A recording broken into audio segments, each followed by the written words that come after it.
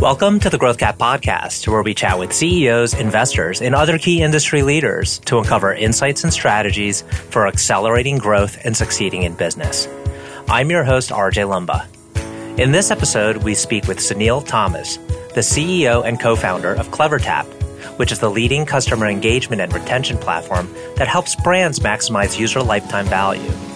Consumer brands around the world representing over 8,000 apps, including Vodafone, Star, Sony, Discovery, Fandango Latam, Carousel, and Gojek, trust CleverTap to help them improve user engagement and retention, thereby growing long-term revenue.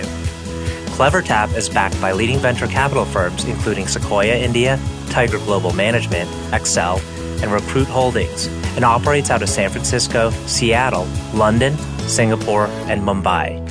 We chat with Sunil about how CleverTap is helping companies optimize the mobile experience for its users, as well as his experience building the company. We hope you enjoy the show. Sunil, thank you so much for taking the time to chat with us today. It's a true pleasure. Maybe what we could do for the benefit of our audience is hear a little bit about your background as well as CleverTap. Thank you, RJ. It's a pleasure to be here. Thank you for the time. My background, I'm a technologist, really. I have a computer science engineering degree, and I grew up the ranks, being a software developer and a senior software developer and all of that thing. And I grew up the ranks all the way to being CTO of a public company up in Seattle, Washington, and also in India. I worked half my life in India and in the US, up the technology ranks, so to speak. Always, throughout my career, it's always been the interest of applying technology to solve business problems. So it was a natural progression in my career to become chief operating officer of a business. And then now I am one of the three co-founders, but also CEO at CleverTap. Got it. And CleverTap has some premier investors on the cap table. You've got Tiger and Sequoia, as well as Accel. Tell us a little bit about CleverTap. In the early days, obviously, it takes quite a bit to convince investors such as those to back you. So you must be onto something good here. Thank you. Yes, very, very blessed, in fact, to have a really premier sort of tier one investment team backing us. Accel was the first one who came in with the seed round very, very early, I want to say 2014. And then Sequoia came in for a Series A round, led a Series A round. And then we've had a couple of rounds with Tiger Global coming in. We also have actually Recruit Partners, which is a very, very premier investor out of Japan, a little bit for a strategic investment for that APAC region. So very blessed that way. And yes, so CleverTap, solves RJ for user retention. There is no real company who takes a holistic look at user retention for consumer brands. I mean, there are people who do email automation, there are people who do marketing automation, there are different things. But in order to take a holistic look at user engagement, you need to not only have marketing automation, which is messages, email, and all of these things, but you also have personalization, like your homepage experience changes depending on who you are, how often you come into the apps and websites and things like that. And also a strong sort of foundation of data where user behavior is tracked over time so that you can just get better at your personalization and optimization effort. I strongly believe, this is part of our founding thing, where I strongly believe we are creating a brand new category to take a holistic view at it. And we've been, touchwood, making progress very well so far across the globe. So, and to get a little bit further into how you leverage data and analytics to kind of improve the customer experience, as a result, customer retention. If I take just, for example, Netflix, so what I notice about, hopping on Netflix is that they're always changing the interface so that they know what I like to watch. I mean, this is kind of an obvious fact, but they do different things, I noticed, and it actually works, even though I know they're doing it. Right. Is that they'll kind of reconfigure how certain shows appear, and then they'll also repeat it in certain sequences. Right. And so I will have skipped over a show 10, 15, 20 times, and then all of a sudden I'll click on it just because it's like, okay, here it is again for the 30th time. Now I'm going to watch it. How does your, and retention is the holy grail for companies. How does your technology work? And I'm sure it's different across, different types of companies. Yes. So you're right. I mean, it is about taking a holistic look at the experience, right? So context, RJ, and intent of the user becomes are these two big pillars, right? I mean, Netflix is a good example. I mean, if you turn on Netflix, when you typically watch, which might be 8 p.m. or 9 p.m. or something like that, right? I think that is a different context. For example, I'll give you another example. If you look for Thai food at, 5 p.m., maybe you're actually looking to cook something for dinner and you're looking for a recipe. But the same thing, if you look for Thai food when you're, in downtown San Francisco and there's a whole bunch of, restaurants nearby and it's 7:30 p.m., that's when you're kind of looking most likely for a restaurant recommendation, right? Well, in the good old days that we could go and eat out. But context is important, and pushing content or using that moment when the user feels, I need to, I want to, I am looking, these are, Forrester calls them mobile moments. We've kind of internally also adopted that term. And it is about maximizing those moments. And Netflix does a wonderful job. You're totally right. I mean, they put things under trending sometimes. They put things under what you would like to watch. They put things under, because you watched X, you will also like Y. And eventually they get you to watch what you sort of want to watch, I think, anyway. So Netflix does an exceptionally good job at personalization. They've invested in this whole thing. Amazon's the other example of this. It's funny because, we had, when we founded in 2014, we applied to the Y Combinator badge. We got all the way through to the interview, but we finally did not make the badge. And it was actually a good lesson for us in those days. But our tagline for Y Combinator was Yahoo and Amazon-like personalization for the rest of the world. And that's what we were trying to do. So personalization comes in different forms. It is about the sort of in-app or in-website experience and also in terms of messaging, right? Like what emails you get, what push notifications you get, and so on. So it's this holistic experience, really. So who's the ideal customer? Are your customers smaller size companies, medium size, large? And what is the predominant use of, how are they using CleverTap?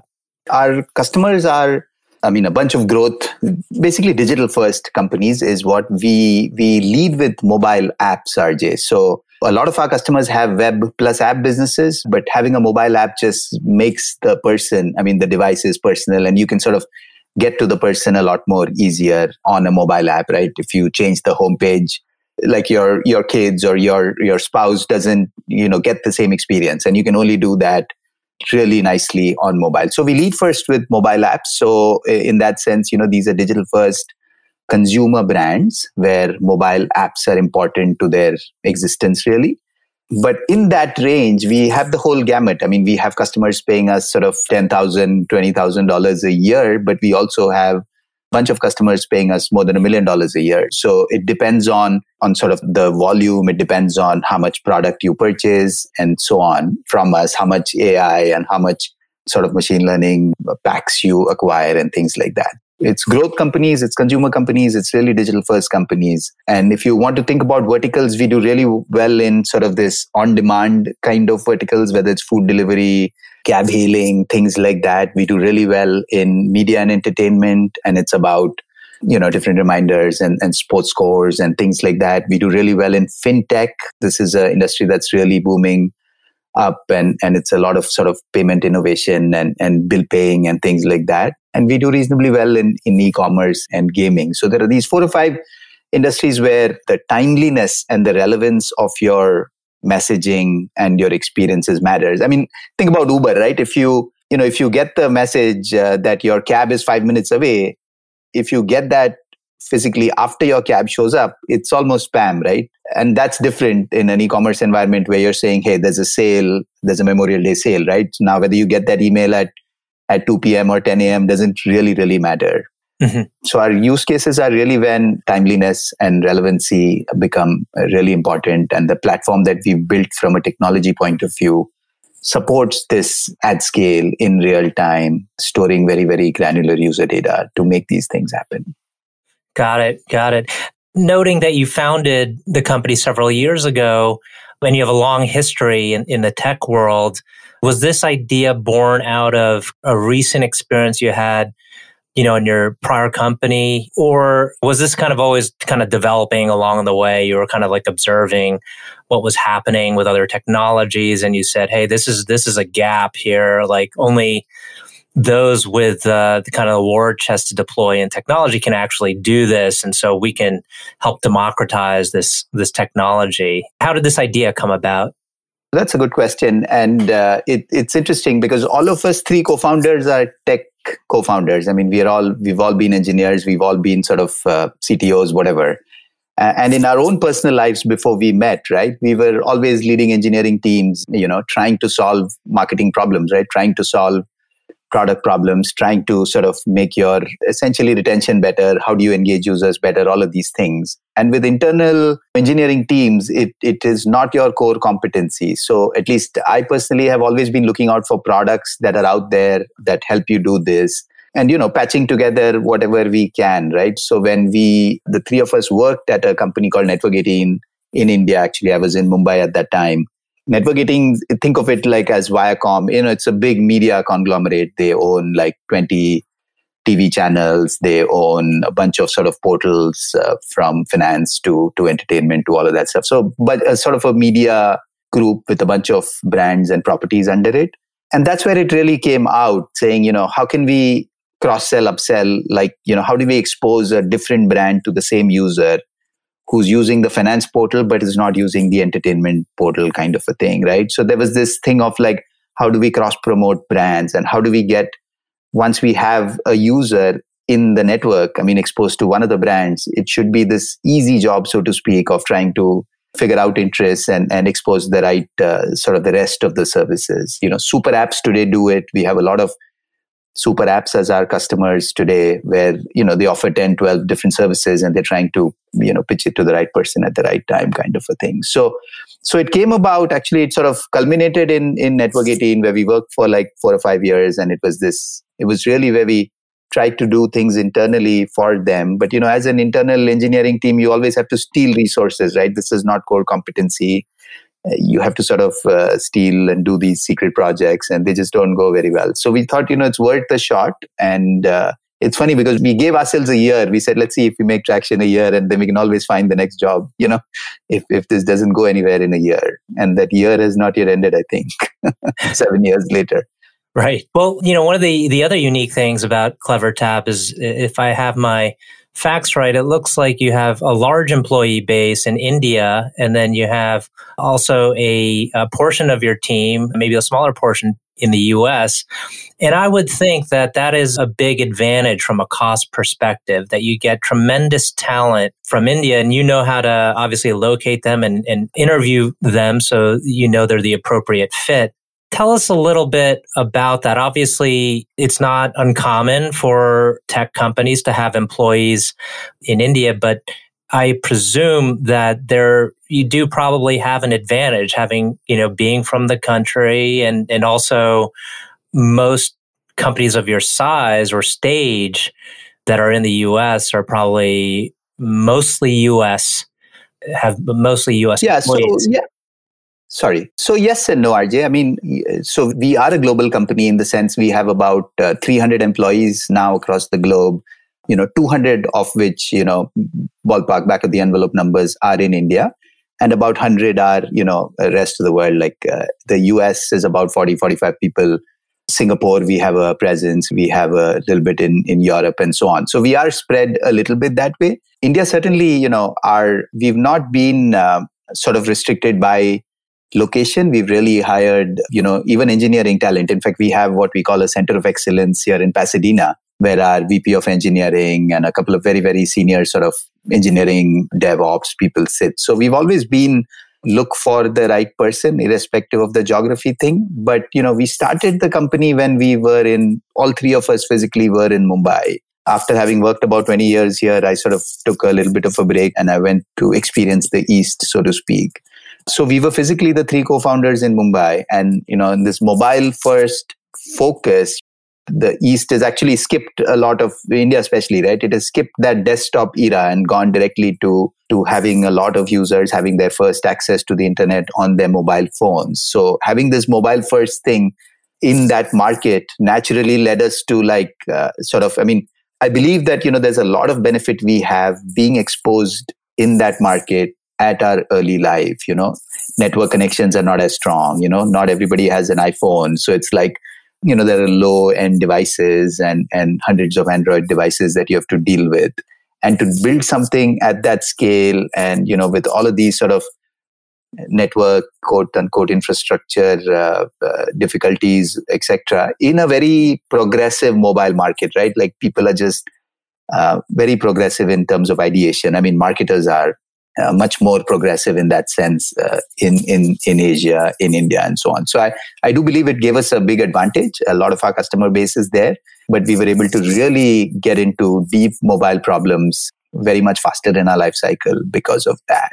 I've used this, like I wrote something and I used this line once. I think like how for technology, RJ, people look up to the Silicon Valley and it's, it leads technology. I strongly feel that mobile marketing, you should look up to the East. Mm-hmm. The kind of innovations in personalization, the kind of innovations in even just simply marketing automation is going on at a pace that's incredibly faster than the US or Europe, in Asia and in India. Got it. No, that's a good point. I didn't realize the advantage from that perspective. And so you have a strong customer base now. What's the path for future growth? Is it geographic expansion predominantly, or are you building out more features and technology? No, both of the above. I mean, we have an incredibly rich target addressable market across the globe. So sooner we get to it, obviously will be beneficial for us. But RJ, the product is nowhere even close to sort of completion. Another analogy that I've used sometimes is that think of us as like it's a building, right? If you are in a neighborhood where all of the buildings are like 5 or 6 stories, and you have a new building that's come up and it's about the same, you feel like, okay, it's in the same sort of neighborhood, but you really don't know how deep the foundation is and how much taller this building can go to stand up. Because this category is not really known, there's a lot of work left. I know that there is just a lot of product roadmap that we can do. And the level's really like Google. I mean, Google, if you think about it, right, if you simplify it really to the bone, the problem is the right content to the right person at the right time. And that's really the problem statement, right? Google's trying to do it with ads, for example. And that's just a different industry. We are trying to give that ability to our customers to do it for their customers. And so the richness in the roadmap is incredibly, there's a lot in front of us. We just launched a new brand, by the way. So we are in that process of upscaling the brand. And, there's a dash of red. I've started wearing red clothes and things like that. So we are certainly bold and upscale in the branding. And that is pretty exciting too.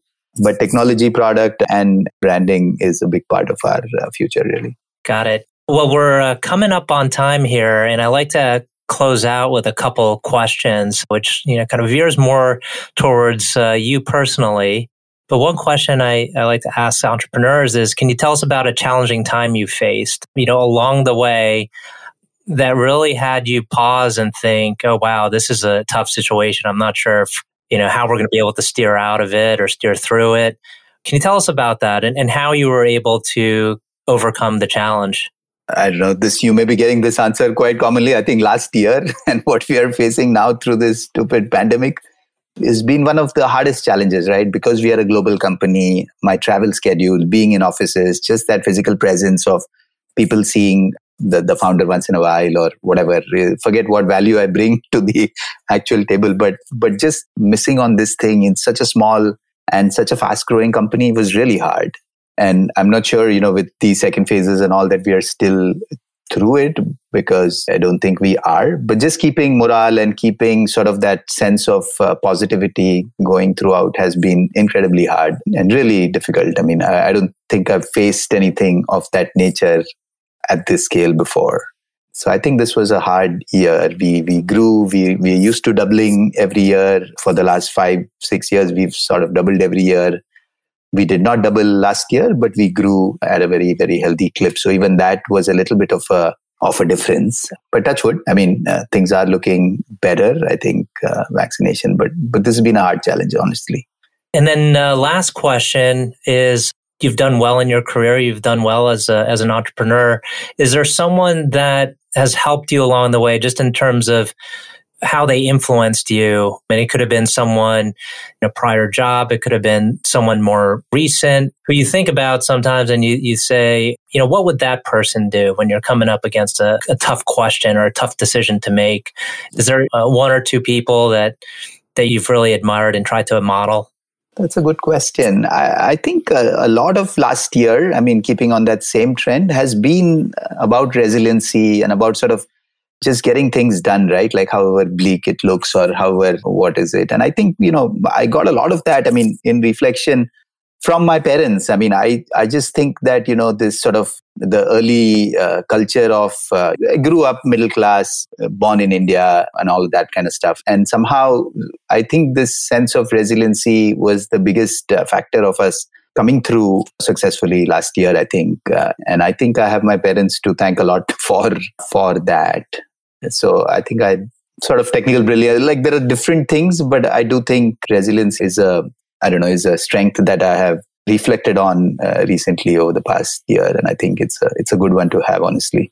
Yeah, it's incredible how many folks I've had on who've said that their parents or their mother or their father really, influenced them, with work ethic, with resiliency, et cetera. So Sunil, thank you so much for taking the time. Again, this has been a very insightful conversation. So thank you. Thank you very much, RJ. It was a pleasure to meet you. Thank you.